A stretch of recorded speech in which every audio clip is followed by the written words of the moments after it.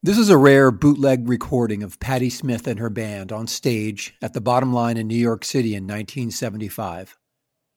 They are about to perform a cover of the Lloyd Parks reggae song Mafia. Go on, put. You can hurry up and quick put on like Under My Thumb or something. Anything you got.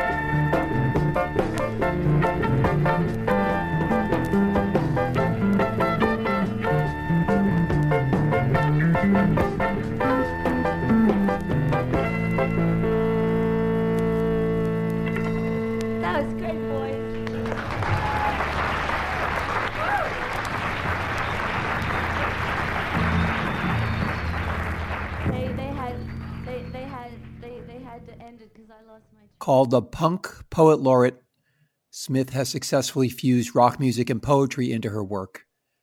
Her most widely known song, Because the Night, co-written with Bruce Springsteen, was a hit in 1978, reaching number 13 in the US and number 5 in the UK. Smith has influenced a who's who of popular musicians, including Madonna, Morrissey, and Michael Stipe, and she was inducted into the Rock and Roll Hall of Fame in 2007. Of particular interest to me is the fact that Smith has been vocal about her love of reggae and deserves credit for helping to introduce it to the downtown New York music scene of the 70s. According to Evan Rapport, author of Damaged, Musicality and Race in Early American Punk, Smith was much more committed to reggae than music critics and biographers have given her credit for. Reggae has always been serious business for Smith, and her interest in the music goes much deeper and has been far more existential than the carefree island vibes of her mainstream rock contemporaries who have dabbled in the genre. Hi, this is Mark Wasserman. Welcome to I Don't Like Reggae, I Love It, a special audio series of the Ska Boom podcast that focuses on the historical origins and impact of reggae on popular music that will explore the phenomena and cultural implications of cod reggae. In this episode, I focus on Patti Smith's embrace of reggae that started with the song Redondo Beach on her 1975 debut album, Horses. But before we get started, you may be asking, what is cod reggae? The meaning of the word cod is thought to have originated in the 19th century and is almost exclusively a British term. Cod in the sense of joke, hoax, leg pull, appears in the early 20th century and features in James Joyce's portrait of the artist as a young man. Quote, "Some fellows had drawn it there for a cod." Cod also functions as an adjective. Bernard Share's Slanguage quotes a politician on Irish TV news saying, "That's a cod argument. Everyone knew what they were voting for." So, by definition, cod reggae means faux, joke, or nonsense reggae. I'm not so sure where Redondo Beach falls on the cod reggae spectrum. Reggae wasn't a passing fad for Smith.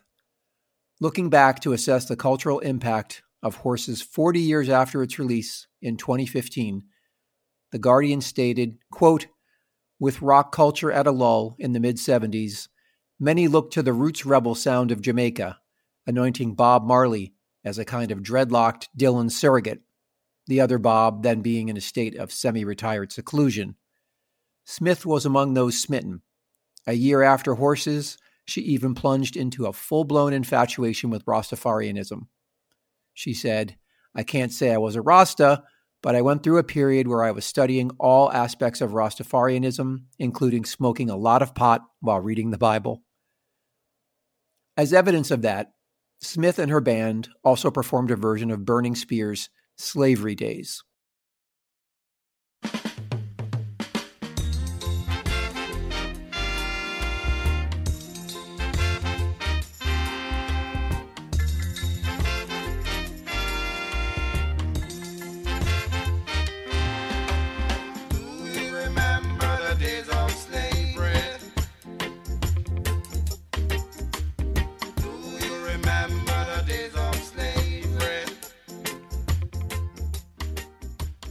Smith was quoted as saying, quote, "I think our band has a connection with all people, whether Rastafarians or new wave kids. I couldn't call our band anything. We're not a punk rock band. We're not a reggae band. We're not even an outer space band. We're a band that strives for communication with all people." Rapport makes the case in his book that Smith's interest in reggae paralleled that of punks like Joe Strummer, John Lydon, and Aryeh of the Slits. They all saw Rastafarians as marginalized in ways that went beyond race. But as Don Letts later explained, quote, "The reggae thing and the punk thing, it's the same fucking thing, just the black and white version."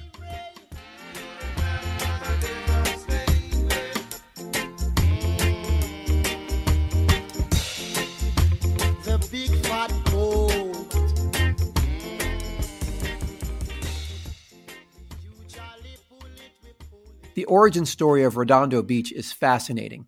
Originally written and published as a poem in 1972, Redondo Beach was recorded, then lost, then re-recorded, finally making it onto Horses. It may be evidence of the first official incidence of a punk reggae hybrid. Here's audio of Smith describing how the demo, recorded in 1973, came about. A long time ago, before we did Horses, we went into the studio before we had a drummer to do a little demo. And I had never been in a studio before. You know, I had done Piss Factory, but I really didn't have much experience being in a studio. And we went in the studio and recorded 3 little songs. And I didn't know about mixing the songs. So I only had enough money for the recording. And so the man had mixed it, so he wouldn't give us the tapes because I didn't have enough money to pay him. So I had to go back and make some money. I went back to pay him, and he said, "Oh, I lost those tapes. I don't know where they are." So the tapes were lost. So when we were putting the Land CD together, Lenny Kaye got a call, and some guy said, "You know, I bought this little recording studio, and back in a corner, I found some tapes with Patti's name on it. Do you want them?" Lenny said, "Okay."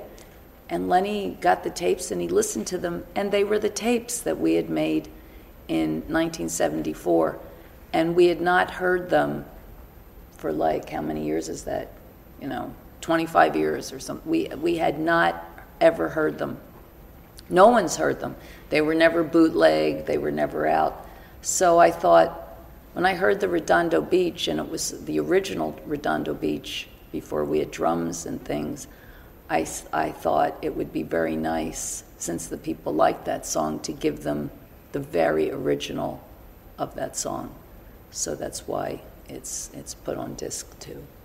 Now here's the original demo version, which I actually prefer to the version on Horses.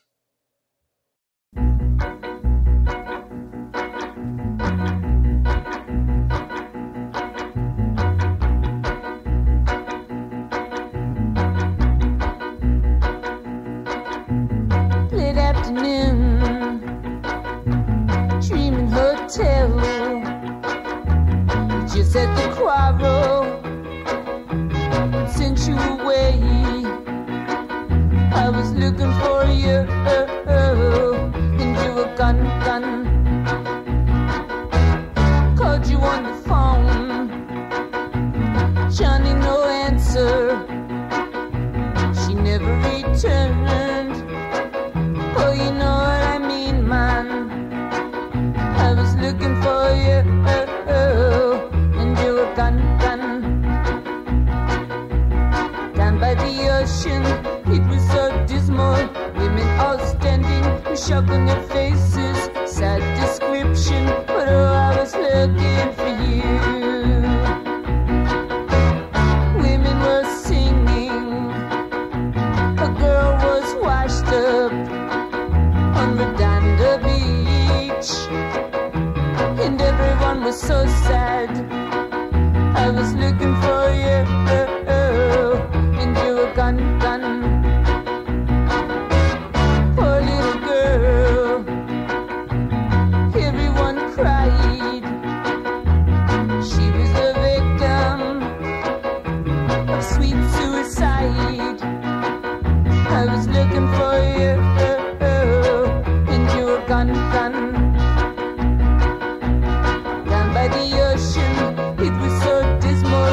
Women all standing, shocked on their faces. Sad description, but oh, I was looking for you.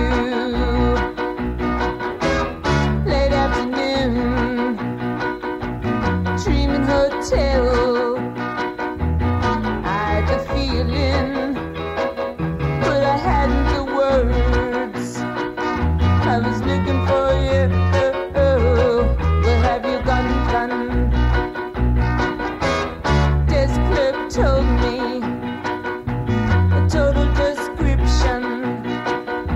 A girl called Johnny with apple blonde hair now.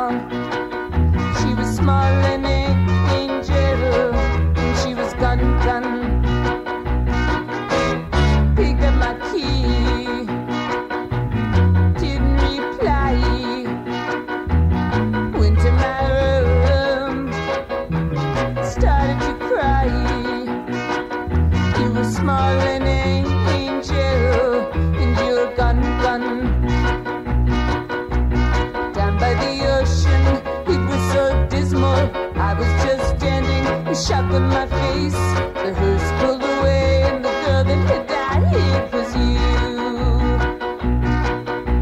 You'd never return into my arms, 'cause you were gone. You never return into my arms, 'cause you were gone.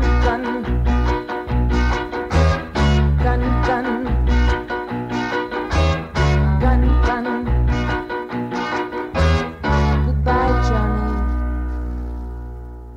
Now, on the surface, a song that name checks a beach could be construed as a cliche for any cod reggae recording. In fact, Redondo Beach was a popular destination, or perhaps a safe haven, for lesbians living near Los Angeles at the time. With the backdrop established, Smith tells the tale of an untimely suicide of a young woman and a love that never was. Despite the laconic reggae sound, the lyrics convey a kind of sufferer's music that reggae artists of the 70s could have appreciated but never would have imagined. Smith shared her approach to the song in an interview she did in 2005. Quote, "I always enjoyed doing transgender songs. That's something I learned from Joan Baez, who often sang songs that had a male point of view. No, my work does not reflect my sexual preferences. It reflects the fact that I feel total freedom as an artist. On Horses, that's why the sleeve note has the statement about being beyond gender. By that, I meant that as an artist, I can take any position, any voice that I want." Smith revealed that the song is actually about her sister Linda. The pair, who were rooming together at the Chelsea Hotel in New York, had an argument, and Linda ran off and disappeared. Now, Redondo Beach was an outlier on Smith's album, but that didn't mean her interest and passion for reggae ever waned. As it turned out, her bandmate Lenny Kaye picked up a copy of Man a Warrior, the 1973 debut album by Tapper Zuki, from a West London back alley reggae stall soon after it was released and brought it back to New York. It made a huge impression on Smith.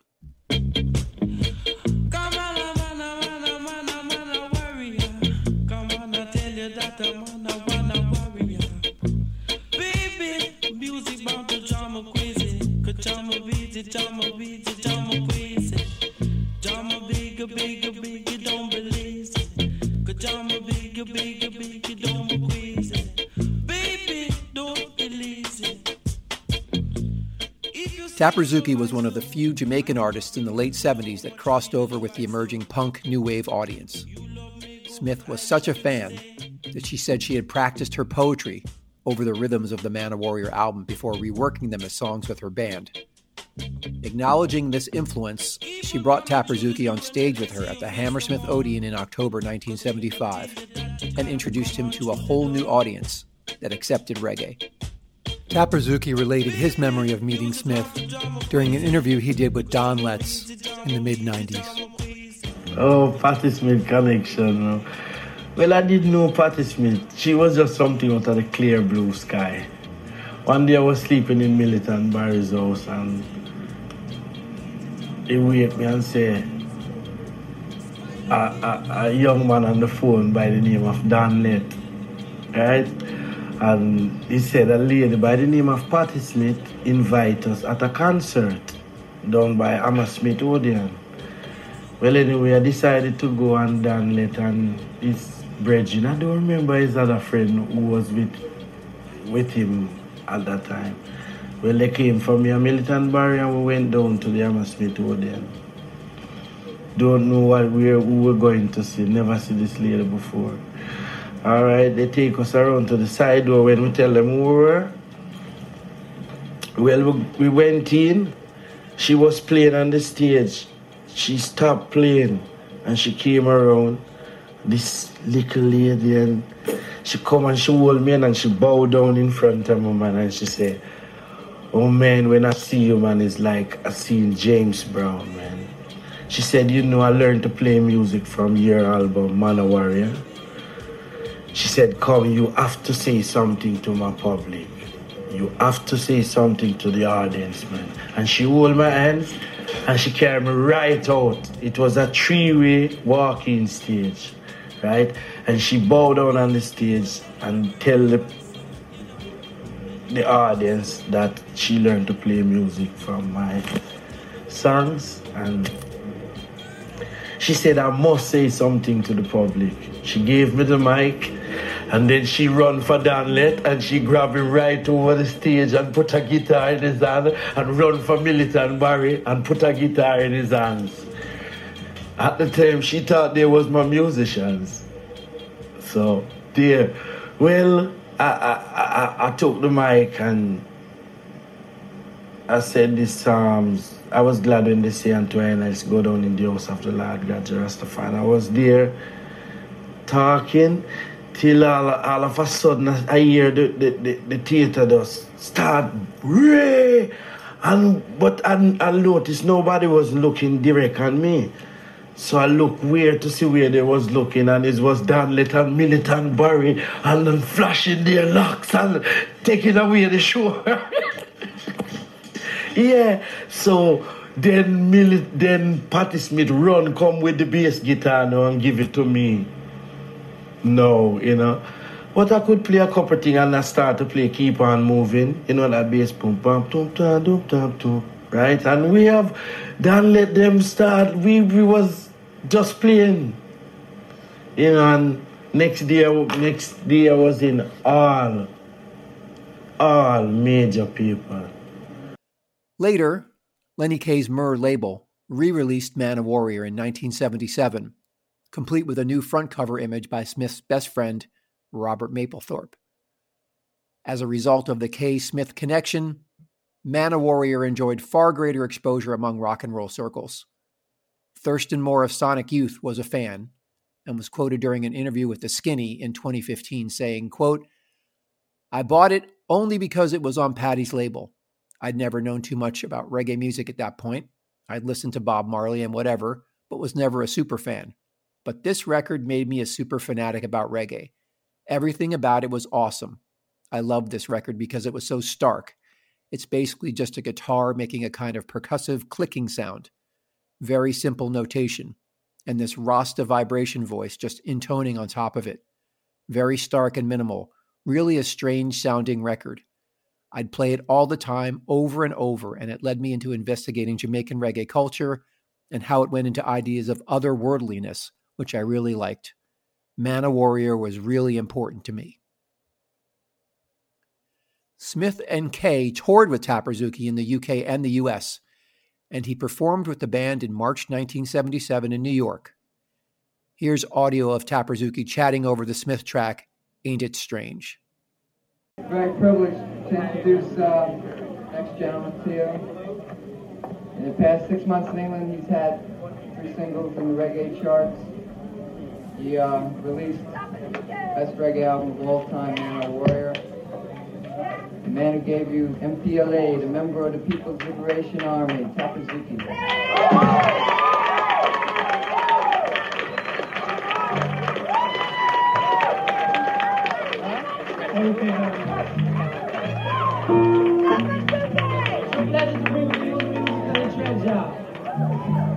So stick around town, don't be no clown. And listen what the king and I are putting down on the ground.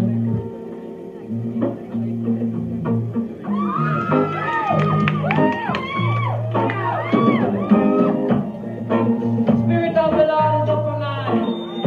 The Lord is nice to me, but I am not to me. As I sit and I cry a broken heart again. Give liberty to the captain. And they open up the prison. During this series, I'll be taking a deep dive into well-known and obscure reggae tracks, including Dreadlock Holiday by 10cc, Bela Lugosi's Dead by Bauhaus, and more. If you've listened and received some value from this episode, then please help support the podcast for as little as $3 per month on Patreon. Supporters get access to exclusive content, like special episodes of this series, and advanced promo chapters from the book. Just go to patreon.com/Skaboom Podcast for more information. Thanks for listening, and take care.